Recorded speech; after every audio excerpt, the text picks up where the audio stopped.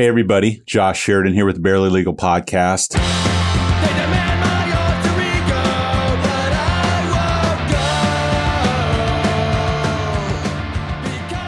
It's been a minute. I think the last time that we had Gabe in was for our Christmas special where we talked about our favorite Christmas recordings, Christmas albums, Christmas songs. He's been very busy. The courthouses seem to be kind of starting to matriculate back into the old ways of doing things. Has that required you to be more in the courthouse than before? Not so much. I mean, I work in HR, so our job is kind of always, they always need us no matter what. So what I've been doing and my team has been doing is we've kind of been shifting. We've been working kind of a hybrid shift where we work, for example, 2 days at home, 3 days at the office every week, and we kind of alternate those. But I mean, our job is just never ending. We never have a lull. Doesn't matter. You're a recession-proof, plague-proof, exactly. Armageddon-proof. Yeah, the four horsemen are going to be running around, and you're going to be banging out forms for. Somebody's always going to get hurt. Somebody's always going to have a complaint. Somebody's always going to have an issue that only we can resolve. So Gabe Echezabel's on the show today. I am trying to figure out if you're like the Larry Bud Melman of the podcast or the Chris Elliott of the podcast, and I mean those all in the best possible ways. I will gladly take either one of those. Sure. I'm trying to have pretty much all of them are Letterman, but I used to love when Chris Elliott would come out and they would say that who was a Apocalypse Now and A Streetcar Named Desire and Marlon Brando. But yeah, Chris Elliott would always come out and they would introduce him as Marlon Brando, and he had no costume on, no makeup on. And if you know what Chris Elliott looks like, he looks nothing remotely like Marlon Brando. But I always love that kind of absurd. Anyway, so that Gabe Echezabel's on the show, and one of the things that we do here is we kind of come up with a topic. And then I sit back and listen to Gabe educate the world on these things. So, the last one we did was again, the Christmas album. Before that, I think it was New York bands. We did one about male frontmen, which is a good transition point to our topic for today. So I'll hand it over to you. Well, one thing I wanted to say first about this, topic is we're going to talk about the women that I think are the most substantial or the most influential in rock and roll. Is, a lot of times I've had this conversation with people where they say, why do you refer to them as a female artist? You wouldn't say, oh, he's a great male artist. Yes. So, and I believe in that. I think that that's a valid point, because a lot of the women that I'm going to kind of touch on today and talk about, I don't think they've only influenced women or other females. I think that, especially the first one I'm going to talk about, I think that their impact has been far reaching. So sometimes I catch myself and I say, oh, my favorite female artists are, and it's like, why do they have to be differentiated? Because I have this conversation with my black friends all the time. I'm like, do I need to say the word black? Why do I need to say that? I don't say my white friend. Exactly. And it's like, it feels wrong, but it's so kind of, as progressive as I think you and I are, even in a society that's not quite as progressive as we'd like it to be, we still have these kind of antiquated ways of talking about things that I'd like to move past. But, in some ways it's just kind of built. You got to kind of really make a habit of, but I agree with you completely. You do. It's kind of ingrained. I mean, it's kind of been in our vocabulary for so long. And I think it was a young lady at the record store years ago who made that point. She said, why do you refer to them as female artists? They're artists. You don't say male artists. I'm like, you know what? That's a great point. So with that said, there's one that I can't wait to talk about. And if she's not on your list, I'll be super amazed, but I'm not going to say it. And by the way, everybody's got a Ronette shirt on, which that's not lost on me. I know that was by design, but I wanted to talk a little bit about the girl groups too. In my, sure, let's do it. In my, dissertation here. Thank you. So with that said, I wanted to start with the one who, and knowing me, that punk rock, new wave, New York scene, the British punk scene, that's my favorite era of music. That's kind of where I live. So, with that said, I don't think that a lot of, again, not just women, but men, I don't think a lot of them would have had the audacity to do what they did without Patti Smith. Okay. I mean, Patti Smith was probably the most unlikely, quote unquote, rock star and she's not a rock star, which kind of ties into this, but she's just the most unlikely kind of figurehead. But the fact that she does carry those characteristics or those traits are what make her so great. I mean, she was super androgynous. Some people couldn't tell if she was a man or a woman. She looks like Joey Ramone, kind of. And she always, in my mind, whether this is by design or if you'd agree, and even with some of the music she ended up recording, was kind of the female, and here I go, I'm going to do it right now, the female Bruce Springsteen, the female Bob Dylan, Sure. and I even think because that's her, right? Isn't that one that she did with? Bruce wrote it, but kind of gave it to her. Yeah. All right. Anyway, go ahead. Yeah.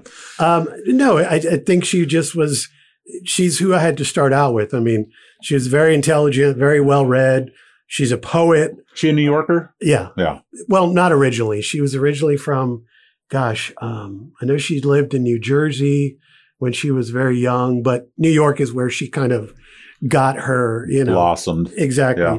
Hanging out with Jim Carroll and with the photographer, Robert Mapplethorpe, who she was really good friends with.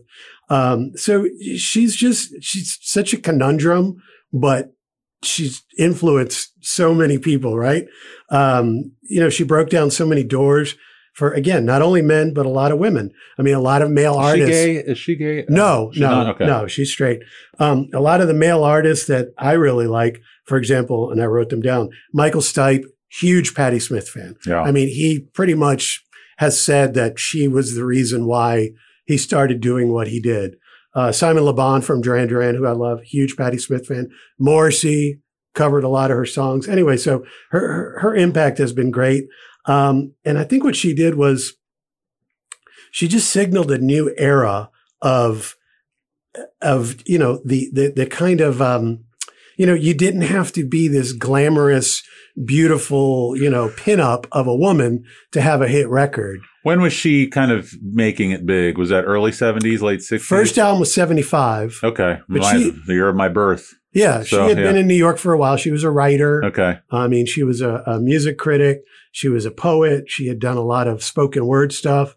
But the first album that she released, Horses, which is, just a magnificent record, that's when all the attention started focusing on her. And I just think she kind of, without maybe knowing it, or maybe she did know it or didn't know it, she kind of ushered in this new era of the well-read singer-songwriter. Literary, unaffected. Well, totally. Maybe I don't know if it's unaffected, but yeah, not so worried about looking like a rock star, Exactly. Yeah. So I had to start with her because I think she's kind of great start at the pinnacle. I'll move forward and I'll come back to that era a little bit. But, a lot of times, a lot of people don't realize or maybe don't equate this person with the rock era because they know her from the 80s or they know her from kind of more adult contemporary stuff she's done. But Tina Turner, huge rock and roll pioneer. My dad, I've always suspected that my dad was gay. This is a conversation I've had with a lot of people. He would, every stereotype that you can attribute. He owned an antique store. He was in the Navy. He was in the priesthood. He never talked about women. Didn't care about, not to stereotype or whatever, right. But all of them like check it. And a certain part is like, well, what's going on here? He would never talk about women. Friends' dads would like, look at the rack on this or look, never talked about women. He absolutely adored Tina Turner. He talked about her constantly, how beautiful she was and da-da-da-da. I mean, it was funny. It was just weird because my dad, is from Albany, New York, white guy, Irish Catholic, but just Tina Turner was it for him. She's on the list. I mean, she's on the prerequisite list for, the gay man startup. Yeah. So there's another box checked for him. Exactly. She helped Mick Jagger kind of with his stage presence. I didn't know that, but I can see it perfectly. I mean, she and Ike were the opening act for the Stones in '69. Wow. And from a lot of accounts, a lot of people say she blew him away. Talk about energy and just bombast and everything else. And just her voice and her presence and her everything. Private dancer and and not to mention Thunderdome. Holy shit. I mean, exactly. I was in a formidable age when she was roaming around in that movie. Exactly. So, and Pete Townsend asked her to be portray the Acid Queen in the movie version of Tommy. Obviously, I mentioned the Stones, but huge supporters of Tina Turner. So I don't think she gets enough credit for being like a very strong figure in the rock world.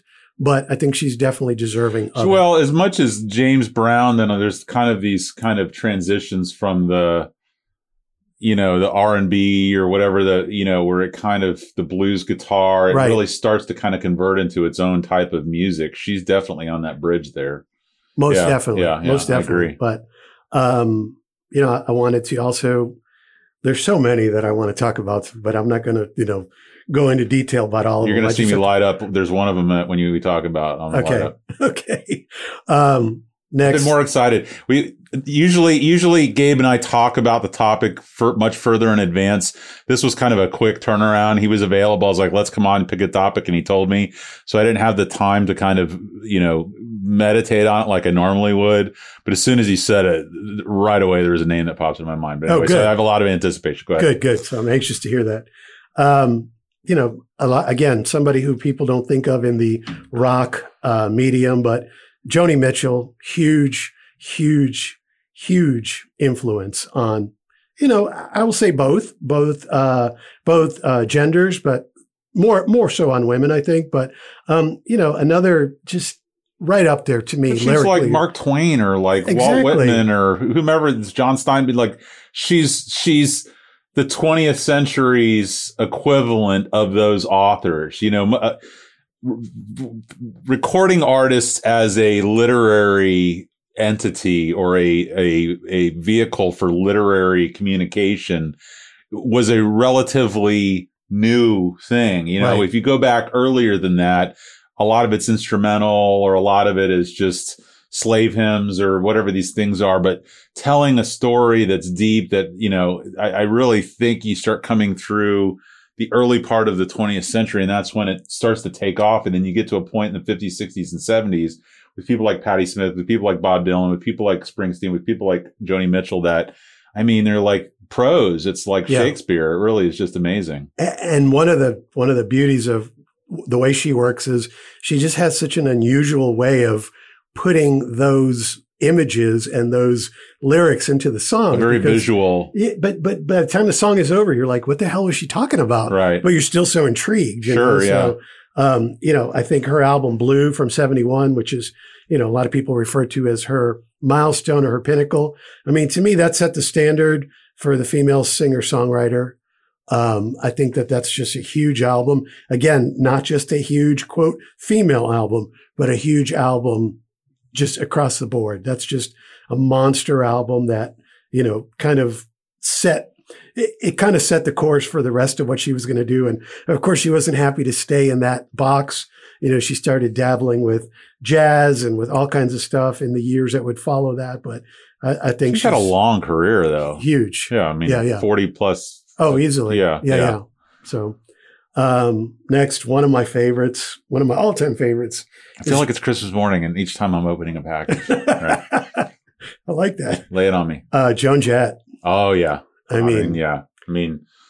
Yeah. Now, so let's talk about Joan Jett. So,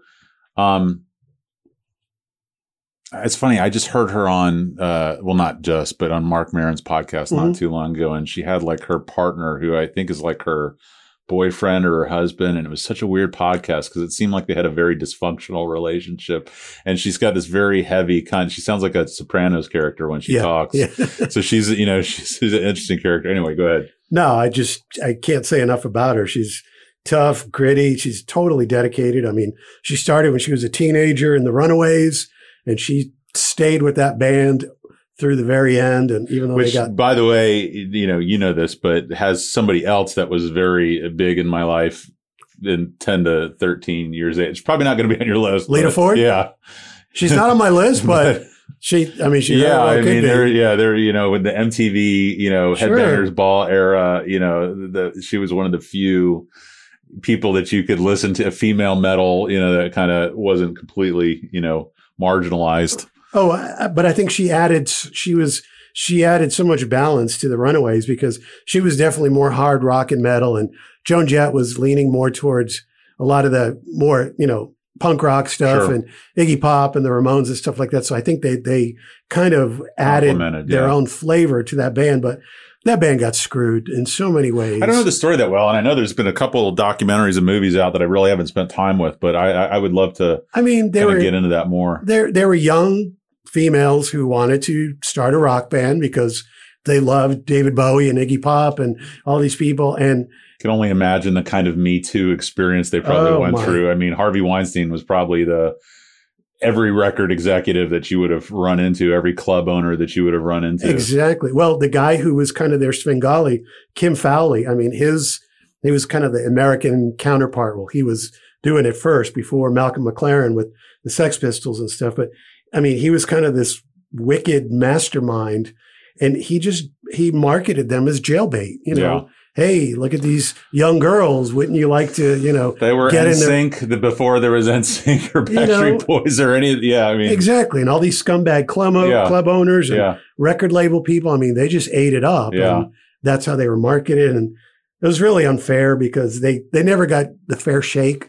Everybody thought that band could have had the same longevity as a lot of other, easily. Yeah. Easily. Yeah. So, she's somebody who I've loved for many, many years. And I think she's continued to stay true to what she does. And, you know, a lot of people say, oh, she just does covers, or, you know, she's just ripping off Susie Quatro. Yeah. You know what? So what? But everybody's ripping off someone everybody else. Is, you know, but she definitely brought that kind of to the forefront. And I think a lot of young girls who kind of were not really sure how they should, what their place was in rock and roll, I think she solidified it for them and kind of gave them some guidance. So I can't say enough about her. Kind of the same era. Got to talk about Pat Benatar. I mean, fantastic vocalist. Pat Benatar and Joan Jett kind of occupy this flip sides of a coin to me. Not necessarily opposites, but they've always kind of are roommates in my brain. Oh, very similar. You equate them. Yeah. Yeah. The great thing about Pat Benatar was, you know, she had this really tough image, but she was ultra feminine too. Yeah. There was those two sides to her. And I don't think she gets enough credit. I mean, I know a lot of people recently with the recent Rock and Roll Hall of Fame snubs. I've heard a lot of people say, what about Pat Benatar? You know, she's hasn't even been considered. And, you know, I would make a strong case for her being inducted. You know, just fantastic, great, classically trained vocalist. And she's still got a super loyal following. So I think I just had this beautiful idea. You might be able to get behind it. I think the Rock and Roll Hall of Fame, for every 2 people they vote in, they need to vote one person out. Just to clean house a little bit. Like, that was a mistake. We realized that was a mistake. We're getting rid of it. You know, it's funny because I was thinking about this because with these recent snubs and, you know, a lot of my friends are just appalled that Iron Maiden didn't get in and that the Foo Fighters did, or appalled that, you know, somebody got passed over, you know, but this has been going on for decades. I mean, how many times have the Grammys awarded a best new artist to somebody who you're going, what? Who the hell cares? You know, how is that person significant in this day and age? So I almost think the Hall of Fame takes a certain amount of pride in shunning certain acts or skipping over. Like, that's almost more than who gets in is who didn't get in. Exactly. That's talked about. That's like always the conversation point. Exactly. You know, and yeah, you're right. I think there is a certain sort of, you know, pride, like kind of, I don't know what you call it, but you know, like hater pride, like, oh yeah, that band, you know, they sold out, or, you know, it's always the naysayer that's kind of shitting on something. Exactly. You know, people were pissed when, you know, Rush didn't get in for years or Deep Purple didn't get in for years.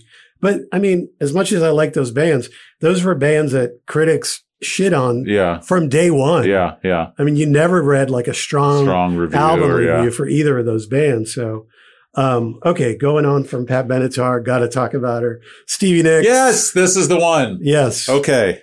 Thank you. The funny thing about Stevie Nicks, there's a lot of odd things about Stevie Nicks, but I saw Stevie Nicks. I've seen her in concert a few times, and one of the last times I saw her, I've fed her. I'm just going to put that out there. What? Yeah. Keep going. Oh, well, we got to come back to that. I want to say it was about 4 or 5 years ago. She was touring as the opening act for Rod Stewart. And I love Rod Stewart. I don't give a shit what anybody says. I love the Faces. I love most of Rod's solo stuff.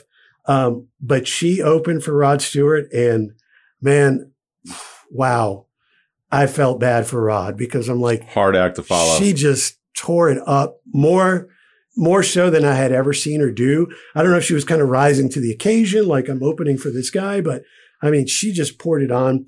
Yeah, she got a pretty long set. It wasn't like your typical 45-minute opening set. She played over an hour, and she just, to me, I think she's getting better with age. I mean, I think her voice still sounds great. I think she's totally focused. I know for a while there, there was a lot of other things going on in her life and her nose and her exactly. Yeah. I don't think her focus was on totally what she was doing, but I think she's great.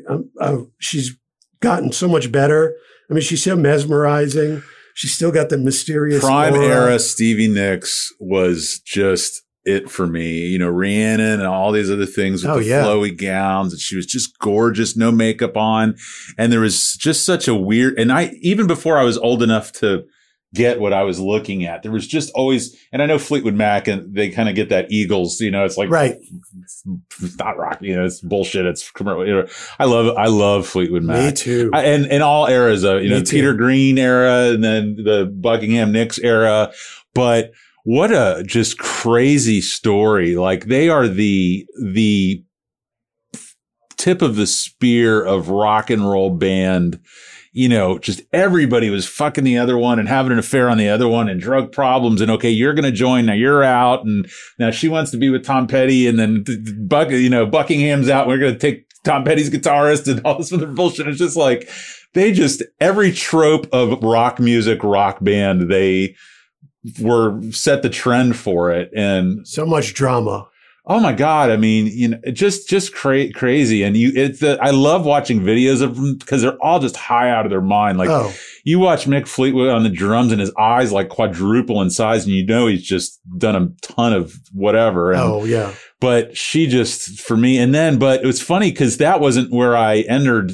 That wasn't where I got on the Stevie Nicks train. It was the solo when MTV, because I was born in 75. Sure. So that was, Fleetwood Mac was in their full speed at that point already. So when I came away, it was like Stand Back or whatever, whatever that video was. Yeah. And she was on her own, and it was a lot more synthy poppy music. And I remember I was like, I dig this. And then I was like, oh, but she was in this band, and watching all this stuff. And then you start to hear the story, and then she, when you told me the topic, that was the immediate thought that came to my mind. So. Oh, I couldn't not mention her. So sorry to cut you up. So in college, when I went to UCF, I used to, I was in the catering for the arena where the Magic played. And so all the boxes, we would feed all the people. And whenever there was a big concert, we would serve the act before we served the boxes. So I literally passed out bullshit Cuban sandwiches and shitty salad to Mick Fleetwood, Lindsey Buckingham, the whole crew before any of them were gone. Wow.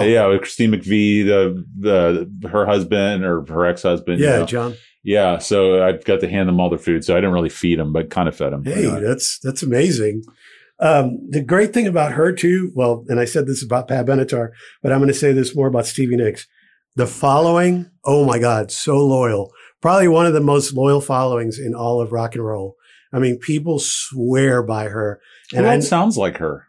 No one. She's kind of the female Ozzy Osbourne in a weird way, the very nasally, resonant way, about it. But it's just you just know it's her.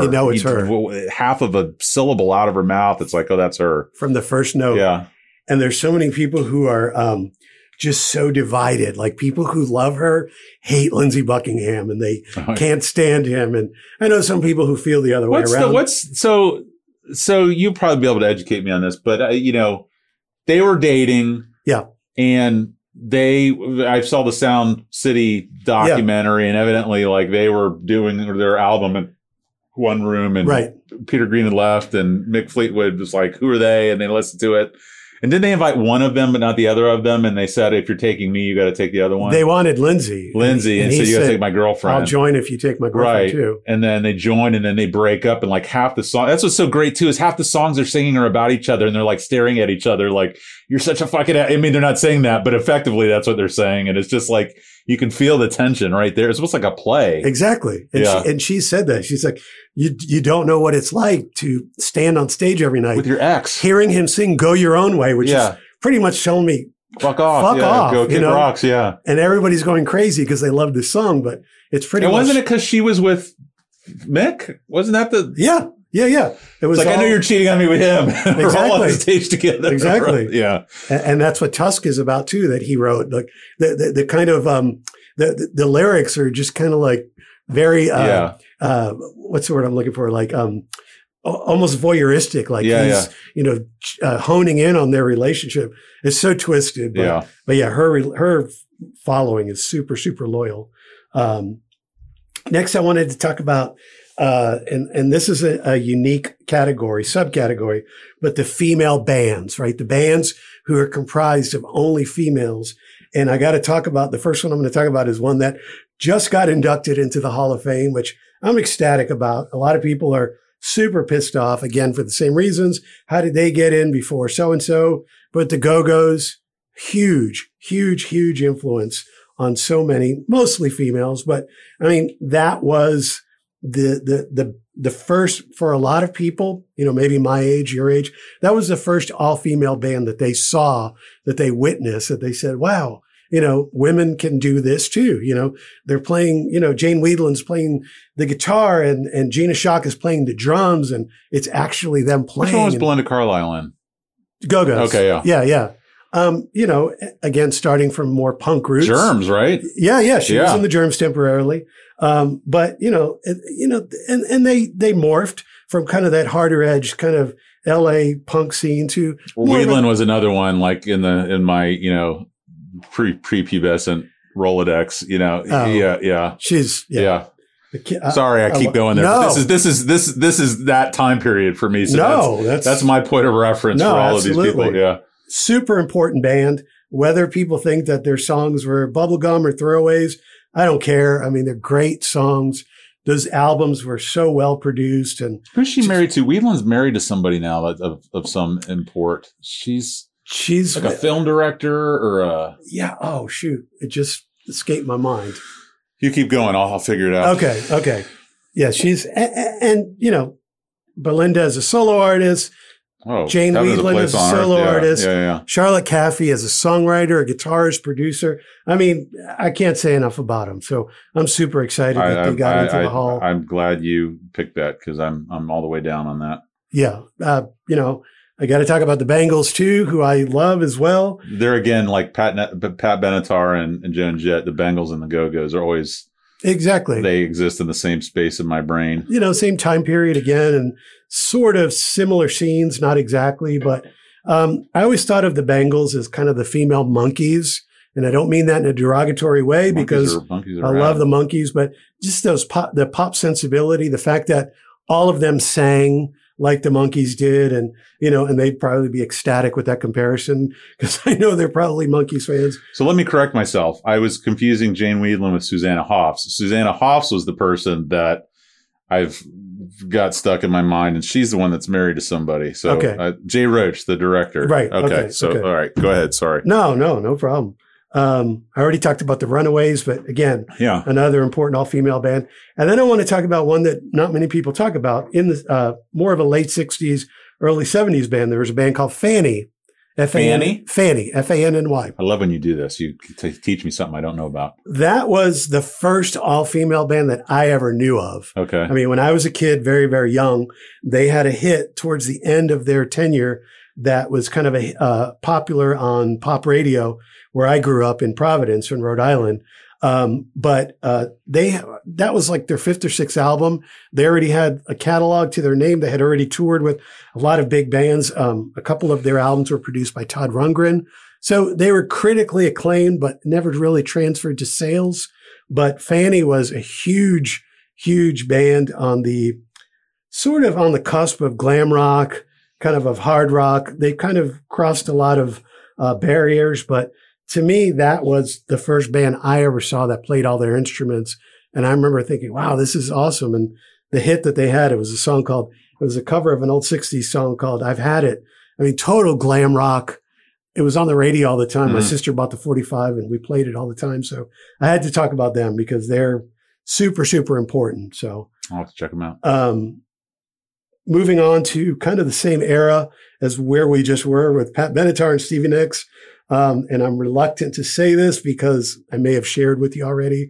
She was not very nice to me when I met her when I was a teenager and I was infatuated with her. But I got to talk about Chrissie Hynde for the Pretenders because super, super relevant band in my upbringing. I mean, those first 3 Pretenders albums were on heavy rotation for me for many, many, many years.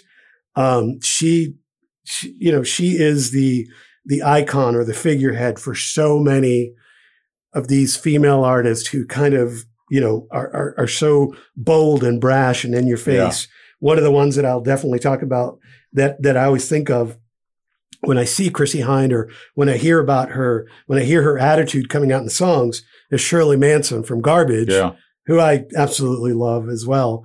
But Chrissie Hynde, I mean, just, it's almost like, and I don't mean this in a derogatory way, but it's almost like you sometimes forgot that she was a woman fronting this really tough rock and roll band. Right. But then she would throw something in like, a cover of the Persuasion's Thin Line Between Love and Hate, which she did it in a female perspective and it just changed the whole dynamic. Yeah. That was a very, feminine touch that she put on it. So she's somebody who I love, like I said, even though she wasn't very nice to me when I was a kid. What happened? Okay. So let's get down to it. I want to hear what she did to you. What did you do to him? She was just very, okay. Well, let me just back up. My best friend in high school and I, John, we went to, the Pretenders were playing at the Highlight, Tampa Highlight down in South Tampa. Oh my God. Right? Yeah. And this was in 1984. And the opening act was The Alarm, who we loved as well.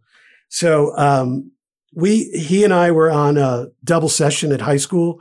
So we would go to school from 7 to noon and then we were done for the rest of the day. So that day after school, we jetted to the Highlight. We just hung out there all day because we were like, we got to meet The Alarm and we love this band. That's one of our favorite bands. But I was just like, I got to meet Chrissie Hynde. I mean, that's just, she and, one I'll talk about later were just my ultimate favorite female artists at that time. So anyway, make a long story short. So she gets there, she gets to the back of the venue and it's, me and there was 2 women, a little bit older than me, still teenagers though. And they were with one older guy. I don't know if it was their dad or who it was. Anyway, so there was 4 of us out there and this huge white limo pulls up and out walks Chrissie Hynde. And she already kind of had a look on her face, kind of a scowl. So I was kind of apprehensive, but still that's your only chance. You gotta totally starstruck. You gotta lean into it. I felt like Chris Farley, like, I love you. Yeah, You're cool. awesome. That was so awesome.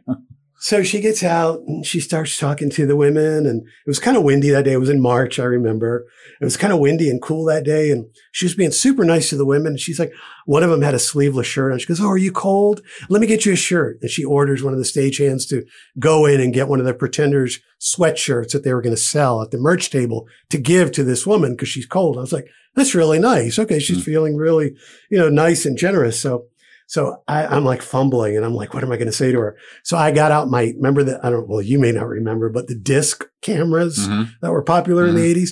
I got out my disc camera out of my back pocket and it had like a little shutter slide, like a shutter switch. And I was like, man, I'd love to get a picture with Chrissie Hynde. So I took the camera out and I held it up to my eye so I could see if the shutter switch was open. So I start sliding it to open it. And she goes, "Hey, you, what are you doing?" And she points me out. And it was one of those things where I just wanted the ground to open up so I could swallow you whole. And I did one of these, like I looked behind me. It was like, God, I hope she's not talking to me. Yeah. And she goes, "Yeah, I'm talking to you. What are you doing?" And I was just like, I just wanted to get my camera out because I was going to ask you for a picture, She's like, "You need to ask a woman for permission. A woman is not a piece of meat. You can't just randomly take photos." And I was just like, oh my God. I felt like such an asshole. I was just like, I promise I was not trying to do that. And I was just shattered. Shattered. I mean, she was, I have to say, lucky, knock on wood, she was the only person who I've had the privilege of meeting who is less than. If she would only have known that you were so not that person, that's like you got the wrong guy here. I was just mortified. Yeah, mortified. But that's the irony of life. That's those little things that are what make it interesting. But I will say, it did have a sort of a happy ending. I think she sort of realized, maybe she didn't realize how young I was. Yeah. Because again, I had like a whole beard, mustache at 15. So she probably thought I was like this, I don't know, this 40-year-old perv or something. I started to walk away totally with my tail between my legs. And I literally wanted to go behind the building and start crying. Yeah. And she said, hey, and her voice totally changed. She said, hey. And I kind of turned around and she was waving me over. And she said, do you still want to get that picture with me? So I think she realized that she kind of crushed me like a cockroach. Yeah. So did you get the picture? I did. I said, if you don't mind. Do you still have it? Oh, yeah, absolutely. Will you send it to me? Because that's going up on the page. Of course.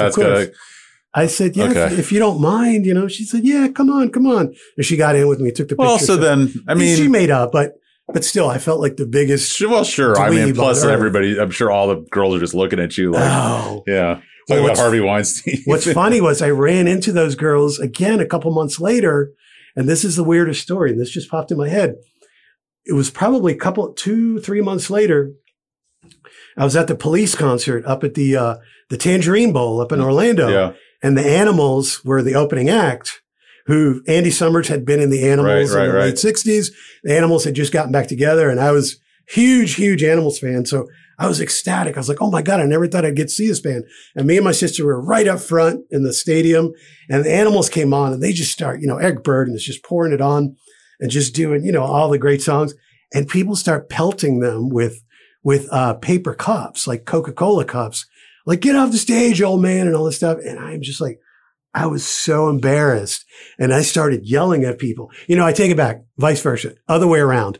The girls recognized me from that show. Okay. Because they said, we know you. You're the guy that was yelling at everybody at the Animal show. And I was like, okay, I don't know if I should be proud about that, but I'll stand by it. I'll own it. Because I was telling people, you people are fucking stupid. These are legends up here, Yeah. Anyway, so I had another run. Well, you were in the right on both occasions. Thank you. Thank you. I called it. So she made up for it. Right. So another band that, I was never that closely invested to, but I got to talk about these two women, these two sisters, Ann and Nancy Wilson, talk about Heart. Hugely influential band. And Ann Wilson got a lot of crap because of her weight, and the MTV videos in the 80s, they did all this stuff to cover up her weight, and it was so lame, it's just, that just showed you how shallow. Her voice was insane though. Oh my God. Just an insane voice. Yeah. That's how image conscious that era was. Sure. They usually wouldn't show her from the neck down. Watch a Wilson Phillips video and see how much you see what's her face on there. Exactly. So it was the blonde and the redhead up front, and the other one's always like 20 yards at the back. And there's a great quote from the late Chris Cornell, who I love, who we just, unfortunately, the anniversary.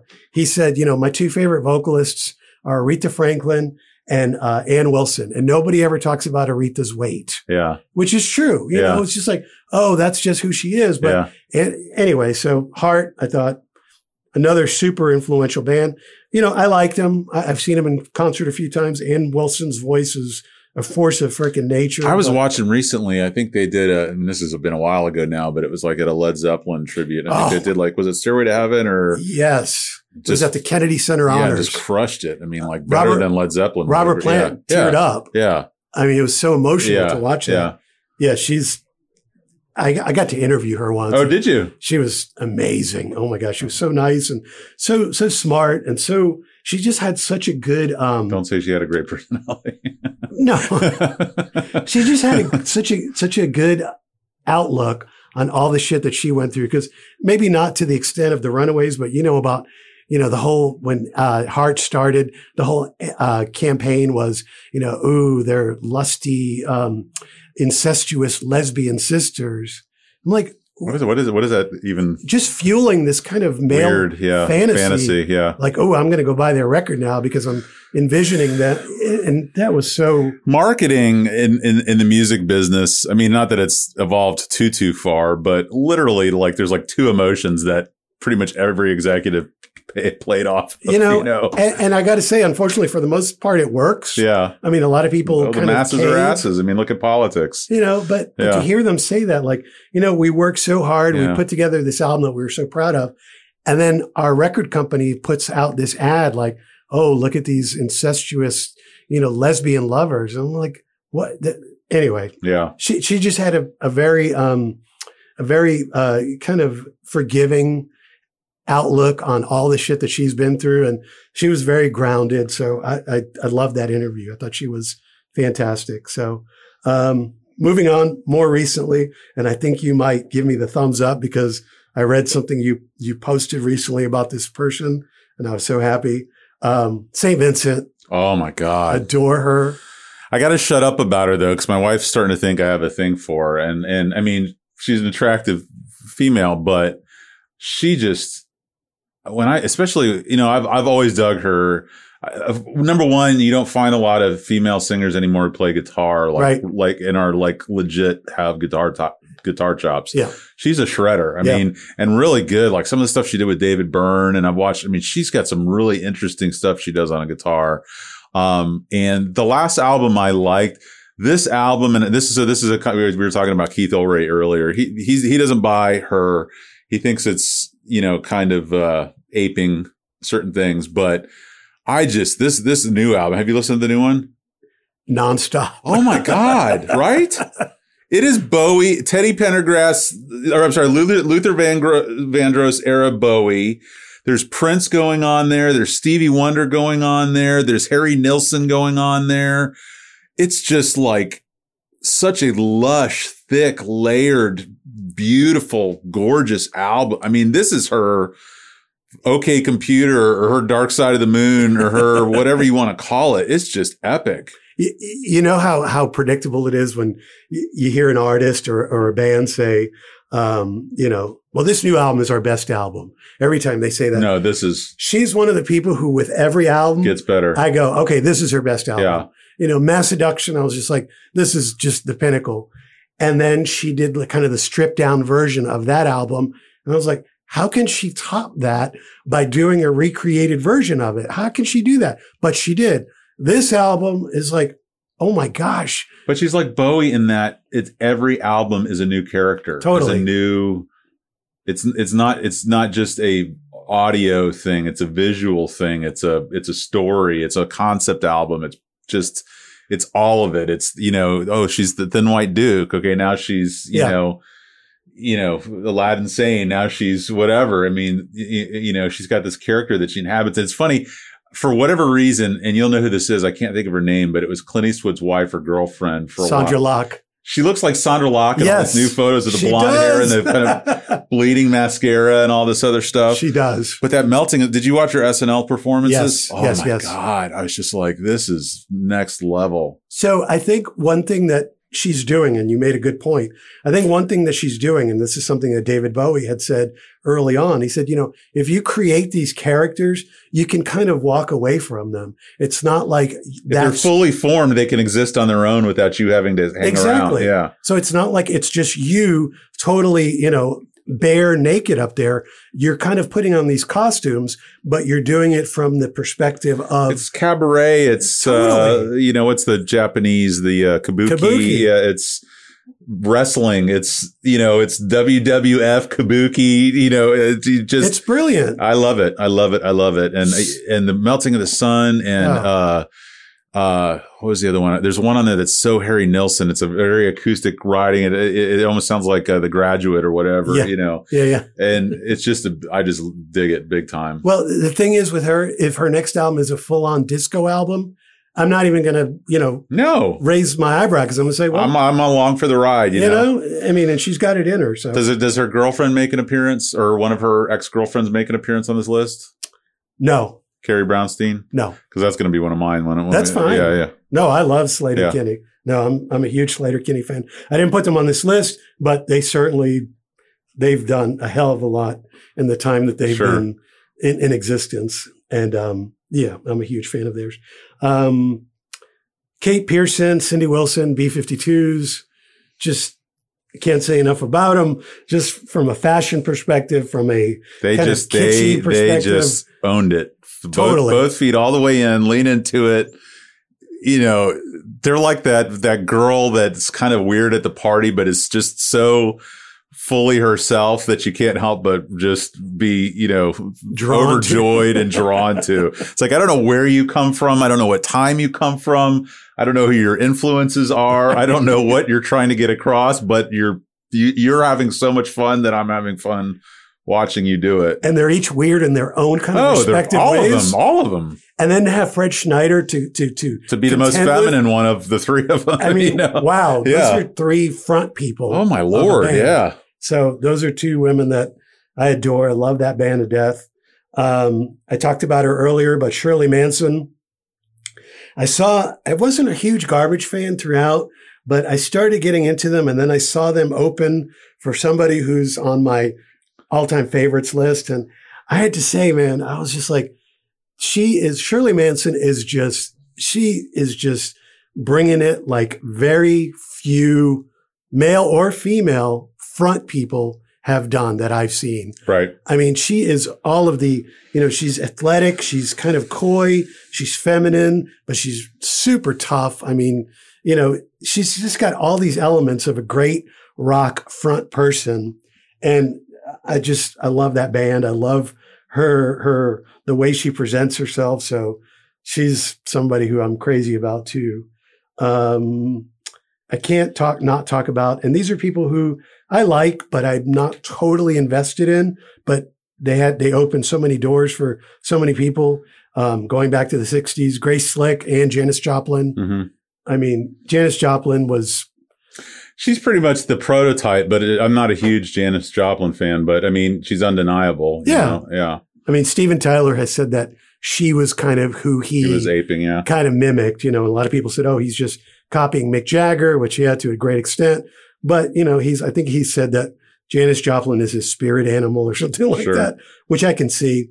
Grace Slick, you know, I thought fronting Jefferson Airplane in that scene, which was mostly kind of an all guys scene with the Dead and the airplane. And I mean, she pretty impressive lyricist, great vocalist, great stage presence. So I had to talk about her. Okay, here's one that I may be unconventional, but I can't not talk about her. Is Grace Jones. I just made a Grace Jones joke this morning. Yeah. Oh yeah.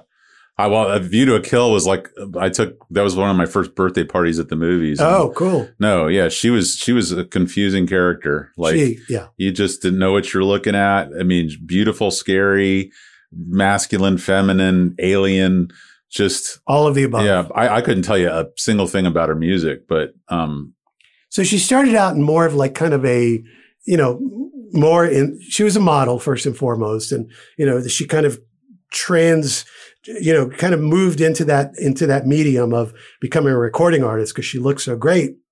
Pretty decent voice, you know, but early on. Where's she from? She's from Jamaica. Is she? Okay. Pretty early on. I mean, her thing was, she was just a total disco artist.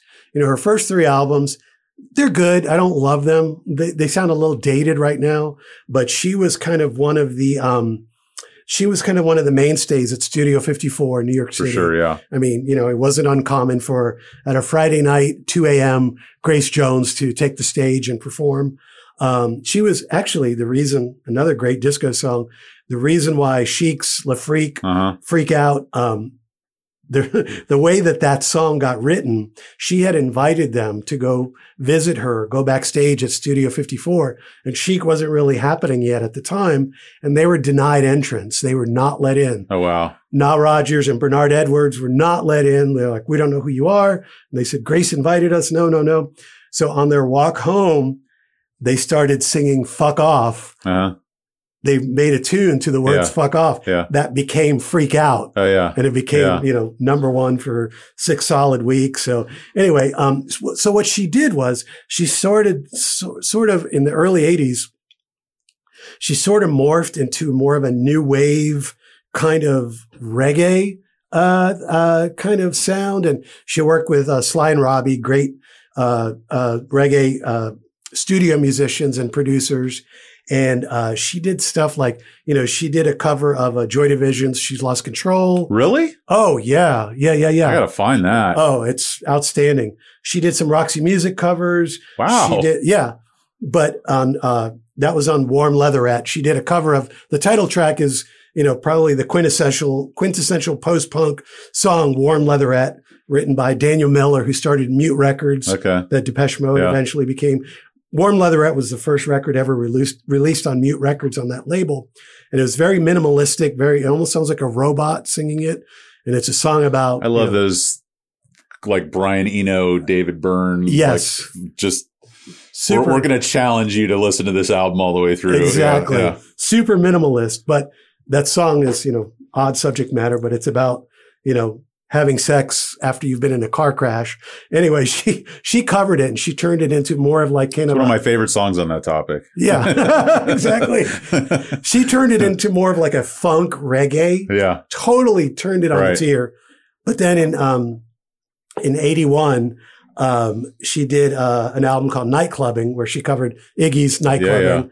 And she had a song called Pull Up to the Bumper, which is a total funk staple. I mean, it's a funk reggae just monster and it still sounds totally relevant and totally up to date today. But I mean, she's, huge on the gay club scene. Yeah. That's where she started. That's the majority of her audience. But you said it better than I could. I mean, was she male? Was she female? Was she going to kick your ass? Was she going to, who knows, just what? I just remember her and Christopher Walken. Like, I was like, I don't know who's the top and who's the bottom. Like, exactly. I don't know what's happening here. Like this could go either way. Yeah. Exactly. But what a great force, Yeah. You're not done, are you? No. Oh, because there's a name that if you don't mention it, I'm gonna pull your card. Pressure's on. Okay. Yeah. So talking about the people who earlier going back and the people who I think took their kind of chutzpah or their kind of the ability to kind of stand out and do what they wanted to do from a Patti Smith. I would talk about somebody who I love, rest in peace, Wendy O. Williams from the Plasmatics. Mm-hmm. I mean, just super in your face, and she didn't take shit from anybody. A band called the Slits from the original punk scene, who again morphed into more of a reggae sound later, but just very audacious female band. All the Riot Girl bands, I think, owe a lot to Patti Smith. Exene Cervenka from X. Sure. Another band That's one of your love. favorites. Yeah. Oh, yeah, for sure. Yeah. Somebody like Lydia Lunch, kind of more of a poet who kind of moved into spoken word and music. I mean, without Patti Smith, she probably would not have, gone as far as she did.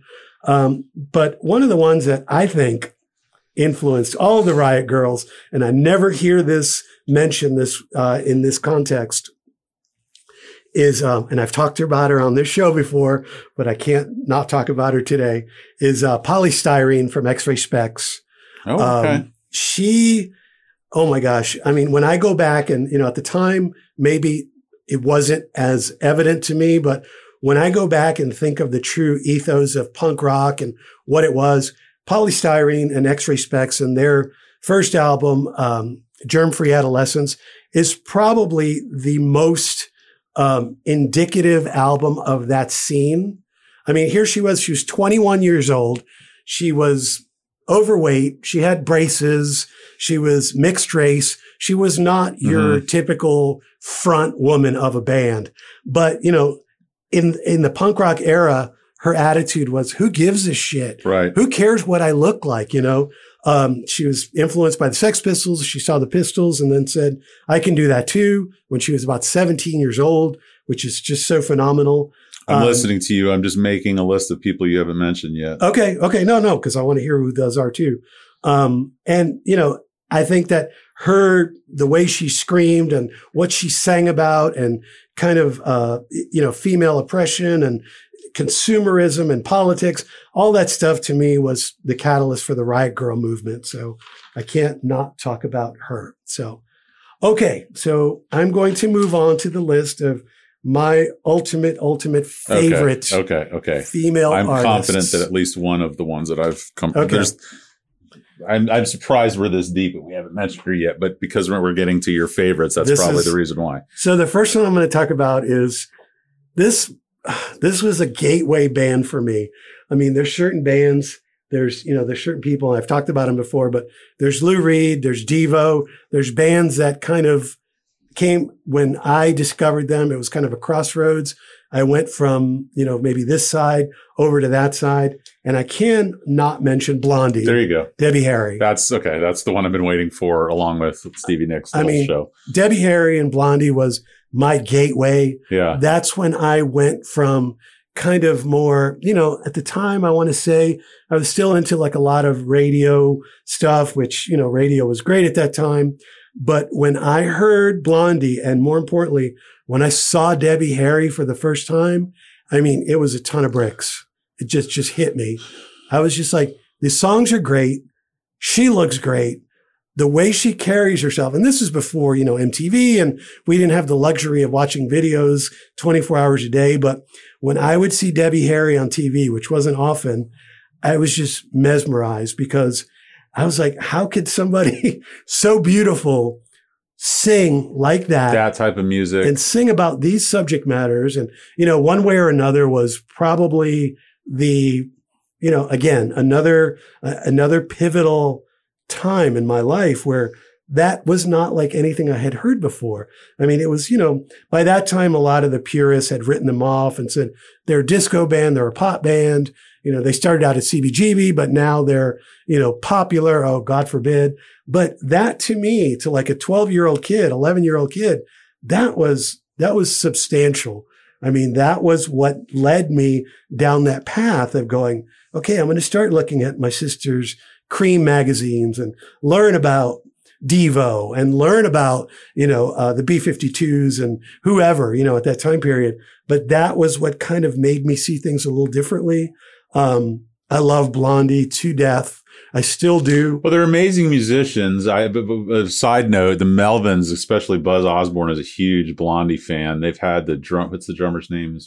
Clem Burke. Yeah. He's played on some of their stuff. Yeah. And so they knew their there's a weird analogy, but like the Dead Kennedys in some way, like punk music is not widely known for being really good at their instruments. Right. And this was one of the exceptions, at least with some of them in this band, like really good, tight band. But then also punk generally was for outcasts, was for people who weren't traditionally good looking or not accepted by society. Exactly. You have this blonde model, up front, doing it. And it was weird because it was punk. It was punk for punk.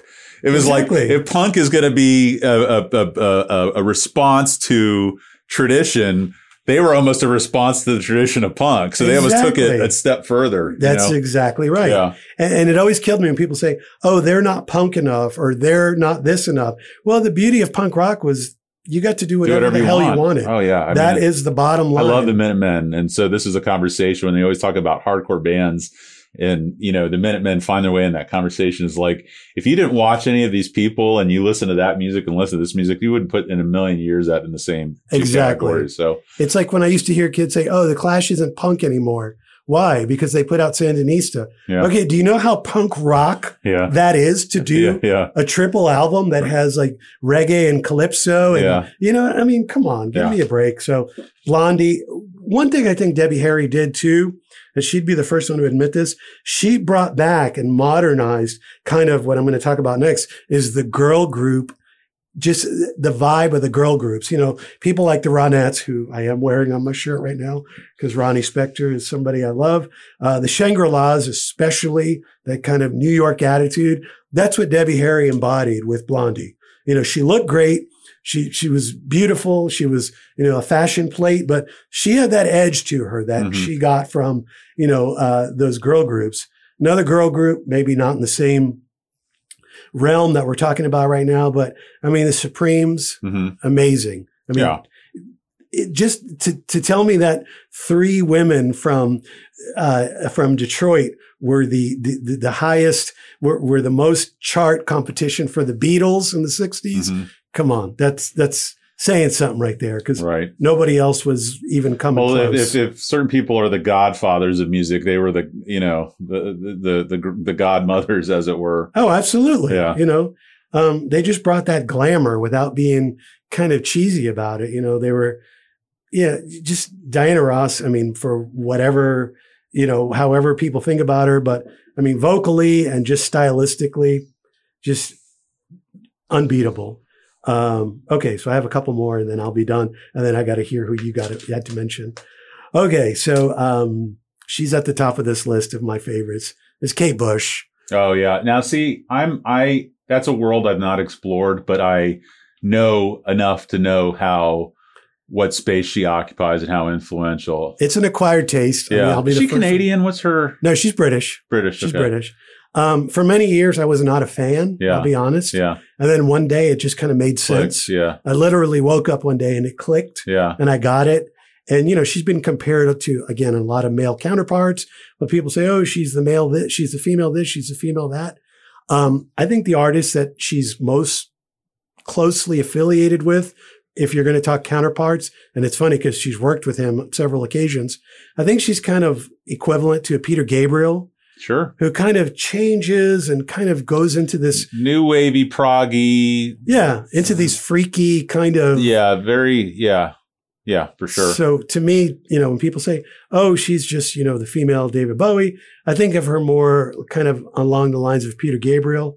And, somebody who I got to give credit to because he's the one who kind of discovered her was David Gilmour from Pink Floyd. So, really? Yes. I did not know that. He heard her demos. She had been writing songs and playing the piano since she was about 9. Yeah. And I mean, pretty complicated, heavy stuff. And David Gilmour heard her when she was about 15. Yeah. And he said, it's too soon yet, but in a couple of years, you're going to be ready to. And he was instrumental in getting her signed to Harvest Records, who Pink Floyd was associated with over in the UK. And he's pretty much the one who brought her to the forefront. Cool. So I'm eternally grateful to David Gilmour, who I love anyway. Yeah. I mean, he's one of my favorite guitarists, but that's just another feather in his cap. Moving on to more of an R&B side, somebody else. That could almost be, I want to hear it, but that really could probably be a show unto itself. It could be. Yeah. You're right. It could be. I got to talk about Chaka Khan. Oh, yeah. Somebody who I've loved since I was probably about 7. I bought the 45 for Rufus's Tell Me Something Good and I played it to death. And it's funny because when I was a kid and I didn't have enough money to buy albums, I would only buy singles. There's a Rufus record. It's called, a lot of people refer to it as the Pink record. It's pink on the cover and it just has a big pair of lips on the front. But on the back of it is a picture of Chaka Khan where she's in full on almost Native American gear. She has like this kind of suede halter and she's got feathers hanging from her hair. And I would go to the record store and just literally stare at that photo I was just like, again, like we were talking about with Grace Jones, I would say like, what is this person? I mean, she's this beautiful woman, but is she Indian? Is she black? What is she? And I mean, her voice is to me still one of the best all-time voices of any genre. She can tackle any genre, but she's somebody who's intrigued me.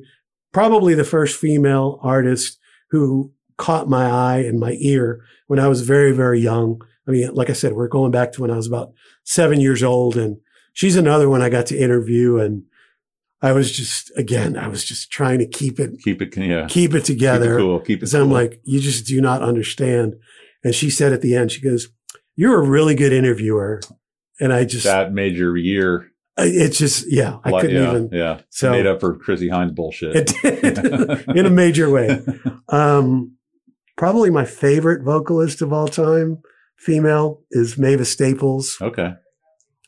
And she is somebody who I've loved for many years. I discovered her during the band's The Last Waltz, the film. My older sister, who's 10 years older than me, was obsessed with the band at the time. So when that movie came out, I come from a very obsessive family. We do things like to the extreme. It's all or nothing. And when that movie came out, my sister saw it at the movie 6 times. And she took me each time. Wow. And I was just like, I'm going for the ride. And I didn't know who these people were. You know, I didn't know who the band was. Sure. I didn't know who the staple singers But by the were. end of it, you wanted to. Yeah, exactly. That's how I got familiarized with all these people. And that's how I discovered Bob Dylan. Did you ever watch the Have Gun Will Travel show that they did? I saw it at the Crowbar Yeah, when yeah. they did it. Yeah. You were there? I was there. Oh, awesome. Yeah. I was getting, I'll be honest, I was getting a little pissed because everywhere I was, people were just like carrying on and talking and acting like it was a typical, so, you know, what'd you do last night? You know, having all these conversations. I'm like, shut the fuck up. I want to hear these guys. Well, it's in the wind that there's a chance of it happening again. Oh, good. Yeah. They killed it. I mean, I just saw them this weekend at the New World and I went with myself and 5 other people, and I'm the only one who knew Have Gun. Yeah. And walked out with 6 fans. Like they just were crushing them. They're amazing. New music they're writing is just, I bet. Those guys are incredible. Yeah. And, the part when they recreated it, the Joni Mitchell part, Shay, did. I don't know if you know Shay. She's a local singer-songwriter. She did Joni Mitchell's part and she did a fantastic job. But, so I saw that movie 6 times, and that's when I walked away with the knowledge of, most importantly, the band, but of Bob Dylan, of the staple singers, of Emmylou Harris, who's on my list, who I just adore everything about her. Emmylou is just, I can't think of the right word has not been created to describe Emmylou Harris in the English vocabulary. But one of the people that I walked away with the knowledge of was the staple singers. Mm-hmm. And I thought, who is that woman with that voice? You know, Mavis. From then on, I've been a huge fan, and I hate to keep name dropping, but I interviewed. That's what the whole point of this thing is. Well, but I interviewed her as well, and she paid me the highest compliment. She said, "You really know my career." Audio interview. It was a phone interview. So, but how do you find it? Is it only in the written form, or is it something you can listen to? I have a recording of it, but it was run in Creative Loafing many years ago. You got to give me the links to all your. I will. Your interviews. I will. So she said, and you know, I don't know if you've seen interviews with her or read about her. She's just a very warm, giving, loving person. So she said, "You really know about my career." And I said, "Well, I followed it for, many, many years." And this was prior to, she was going to be playing at the Mahaffey over in St. Pete. And she said, "You know what?" She said to me, she said, "I want you to come backstage after the show, and I want to give you a big hug and a kiss." And I said, "Okay, I'm going to take you up on that." Yeah. So when I got my press credentials and all that stuff to review her show with the Mahaffey, I said, I called the woman who was in charge of the PR stuff. And I said, I don't want to be that guy. But when I interviewed her a couple of weeks ago, she did say this to me. And she said, "Oh, not a problem. Absolutely. Backstage pass. Here you go."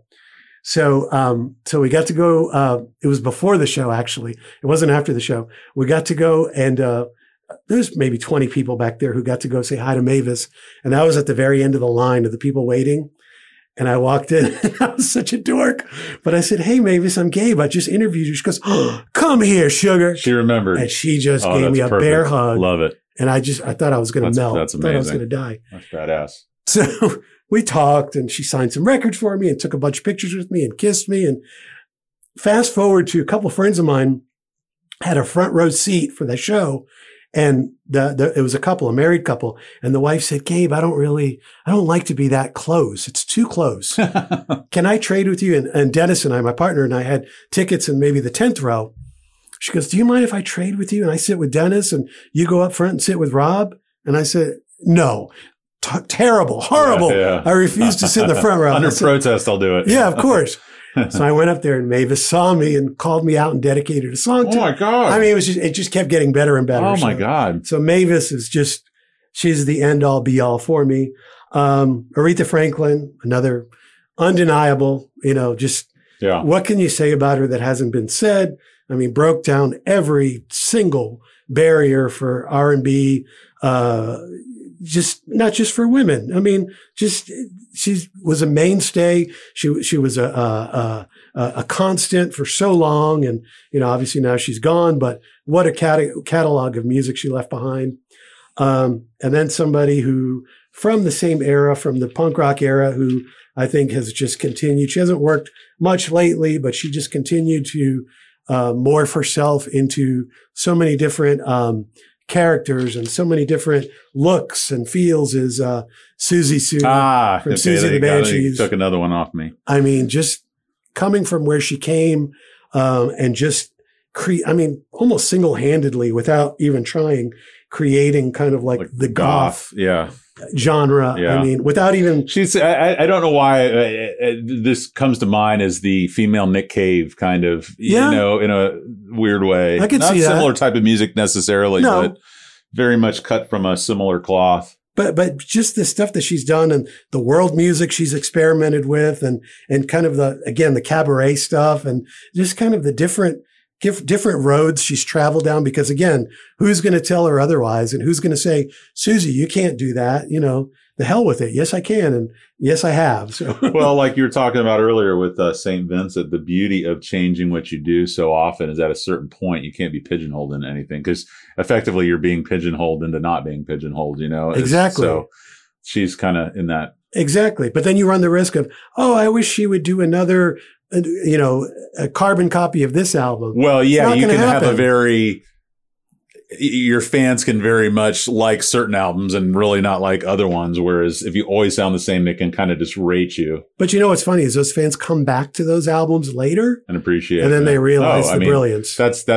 Bowie. That's the whole conversation on Bowie or Dylan, completely. I mean, I remember gospel or Neil Young. I mean, these are all people that the disco album, the gospel album, the records that were panned at the time that they came out. Yeah. You go back and listen to them now. And we've talked about this with Dylan's Christian era. Yeah. It's like, that's some of his best stuff. Yeah. I mean, vocally, that's some of his best stuff.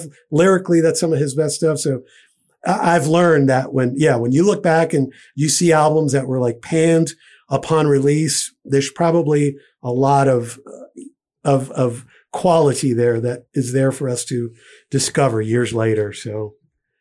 So that's what I got. I mean, I have two others who I kind of wanted to touch on. I think about them kind of together is from the kind of new wave eras are Lena Lovitch and Nina Hagen, two women, again, who have worked together on some projects before, but who I thought were hugely creative and very original and kind of set the standard for a lot who followed them. Lena Lovitch was an American, or still is, I should say. She's an American artist who kind of hit it big when she moved to England and kind of got signed to Stiff Records and had a bunch of pop hits over there.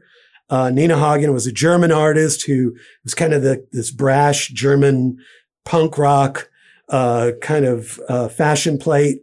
And she had a bunch of new wave hits over here, not hits, but dance hits or club hits in the, late 70s. Mid to the mid 80s. So those are two women that I really admire a lot, whose records I listen to a lot.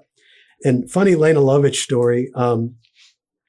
She hasn't made a record in many years. She's been pretty reclusive. But, in 2016, when Dennis and I went to England for the first time and we did the whole rock and roll tour. I mean, I had to see, one of my things was I have to be at the spot where the cover of Ziggy Stardust was photographed. Mm-hmm. And that's an actual spot that you can stand by. There's one of the blue plaques that are historically all over London that say, this is where the Who recorded Live at Leeds, or this is where, Van Morrison, did this. But there's one for the cover of Ziggy. And I just felt like that aura, feeding into me. The irony is it's in the middle of like a food court. Oh, I'm sure. It's an outdoor, it's like Abbey Road or some of these other things that, we went to Abbey Road. Yeah. Anyway, so we did the whole rock and roll thing, but we were riding the tube, we were riding the subway, and we were waiting for the train to come. And Dennis looks over at me and he mouths the words very quietly, Lena Lovitch. And I thought, what an odd thing to say. Yeah. Is that your safe word? What do you say? Why is he saying that? And when I looked behind him, she was standing there. Oh, wow. And I was not prepared. Yeah. I was totally unprepared. I was just like, holy shit. Yeah. What do I say to this woman? She's just getting on the train. She's probably going grocery shopping or something. But it was kind of like a weird starstruck moment for me that maybe many people wouldn't understand. But she's somebody who I think, she did a lot for new wave, for the female, kind of role in new wave music. So she's somebody that I wanted to mention. And that's all that I have. And I probably left some out that you'd probably want to touch on? All right. I'll make this quick. I don't have the depth of knowledge on people, but just certain names. We talked about St. Vincent a lot, and I don't think there could be a St. Vincent without a PJ Harvey. Oh, God, yes. So Paula Jean Harvey, just very Love singular, her. very kind of in her own world. I don't know what type of music I would call it, but just a very strong, sure voice. Sexy, but kind of dark. And again, a Nick Cave kind of murder ballad type of dark area that she comes from. And so shame on me for not including her. Well, I'm glad. It gives me some street cred that I thought of somebody. I mentioned her earlier. One of the people I want to end the show talking about, the Nervous Girls, Ann Mansfield's band. I've seen them. Oh, yeah. Oh, fantastic. So we'll shout out to them in a minute. But Carrie Brownstein, Slater Kinney, Wild Flag, a bunch of solo stuff. Definitely. I mean, she's kind of become a ubiquitous figure in the kind of garage rock, indie rock scene from the feminine perspective. And I agree. Legit musician. We talked about earlier qualifying someone as a female artist. She's just there. And not to mention a brilliant comedian with Fred Armisen. Oh, yeah. And, the Portlandia thing. But so Carrie Brownstein, definitely. This one will be maybe somewhat controversial. I might save her for the end. Okay. I don't know why I thought of this. She probably doesn't have the clout, but I've always kind of appreciated her since I started hearing her sing in Paul Thomas Anderson movies. But Amy Mann has always had. Oh, yeah. I just have always appreciated her music. I don't know that I call it rock, but she's somebody that I really want to like. Sure. But I have never really warmed up to her. She's your Kate Bush. Yeah. She's a great lyricist. She's a great songwriter. I mean, she's worked with people I love. She's done stuff with Glenn Tilbrook from Squeeze. She's on a Rush album, for God's sake. Yeah. She's just done so much, and she's worked with so many people. And Michael Penn, her husband, who I love. Oh, Keith Elray loves. But she's not somebody that I've ever totally warmed up to.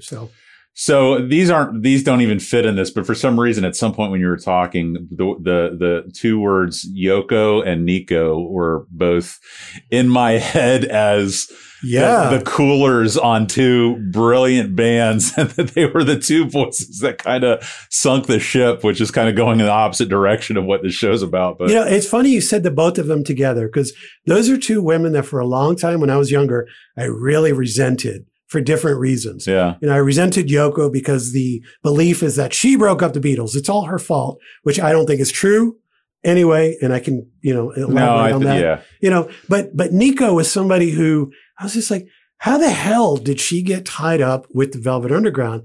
And I remember hearing, her version on the first album, the first Velvet's album, which is one of my favorite albums of all time, her version of I'll Be Your Mirror. And I remember going, God, is this woman tone deaf? Yeah. This is horrible. Yeah. Because I had heard Lou's own version. And I was like, this is the way it should be done. But going back later, I can appreciate that kind of dark kind of. It pulls. It's like if you have a couch with a pattern and you put a blue pillow on it or you put a yellow.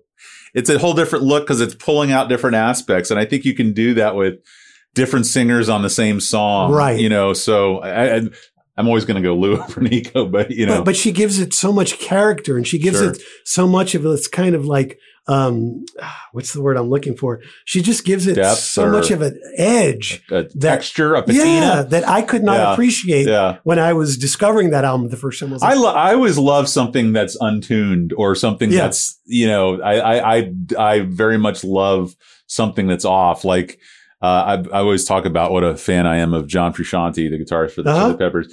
And for a long time, it's been a thing that people could never seem to be able to get a sound right.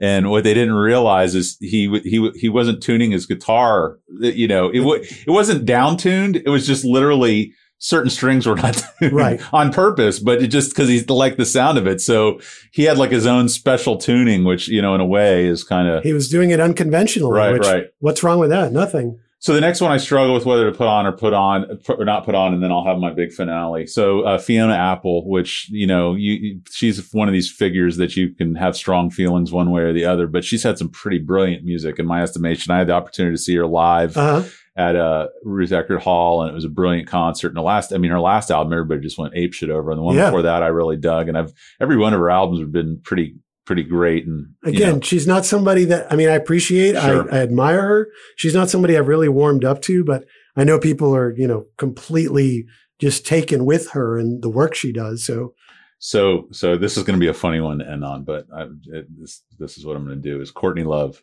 Okay. Because, you can't be a alternative music fan, who was born in the 70s or 80s and not have some kind of feeling about her, whether it's, she killed Kurt or whether she destroyed that band. I mean, she had involvement in Faith No More, her solo project. I thought those first two albums were amazing albums. I mean, she's kind of become a hot mess or even more of a hot mess. And, I know she's had issues with Grohl and all this other stuff. And also her act was very much borrowing from other people, but I think her existence in that world is undeniable. And so, especially in my youth, I still, Malibu is one of my favorites.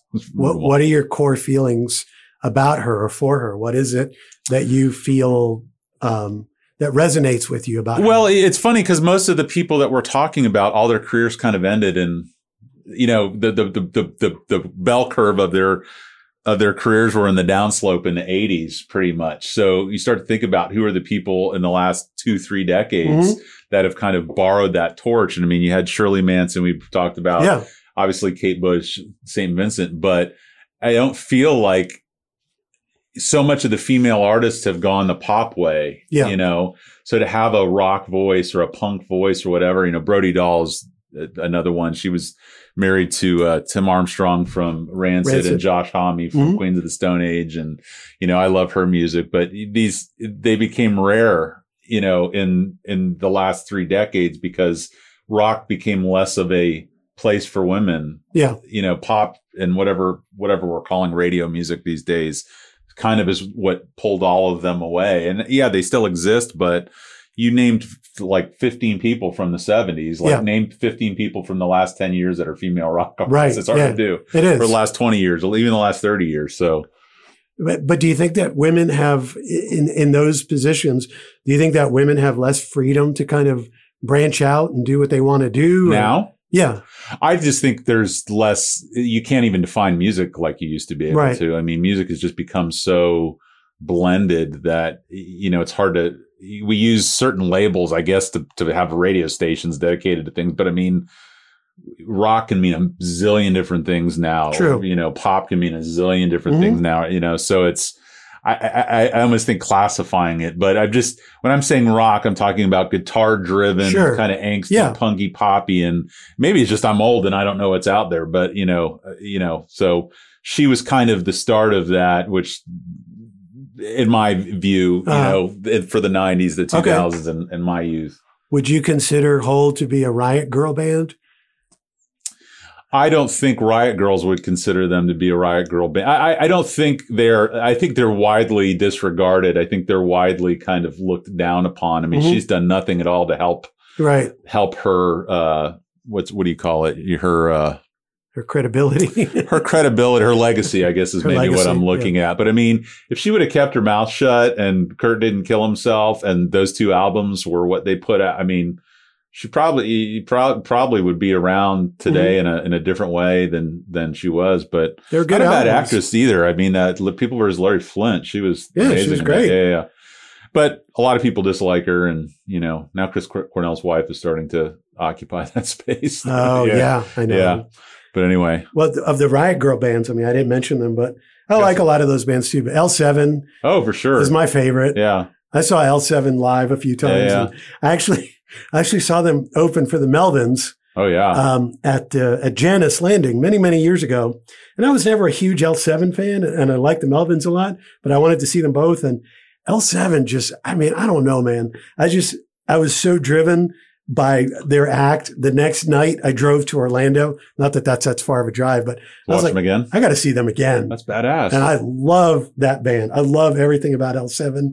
And I think that they're just, Danita Sparks is she's just where it's at. Yeah. Yeah. I love her. So before we end, I'd be remiss. Ann Mansfield, who's been on the show, we've become friends on Facebook. Her band, The Nervous Girls, have an LP out called Hunger, and they've released a couple of tracks off of a new album that they're putting out.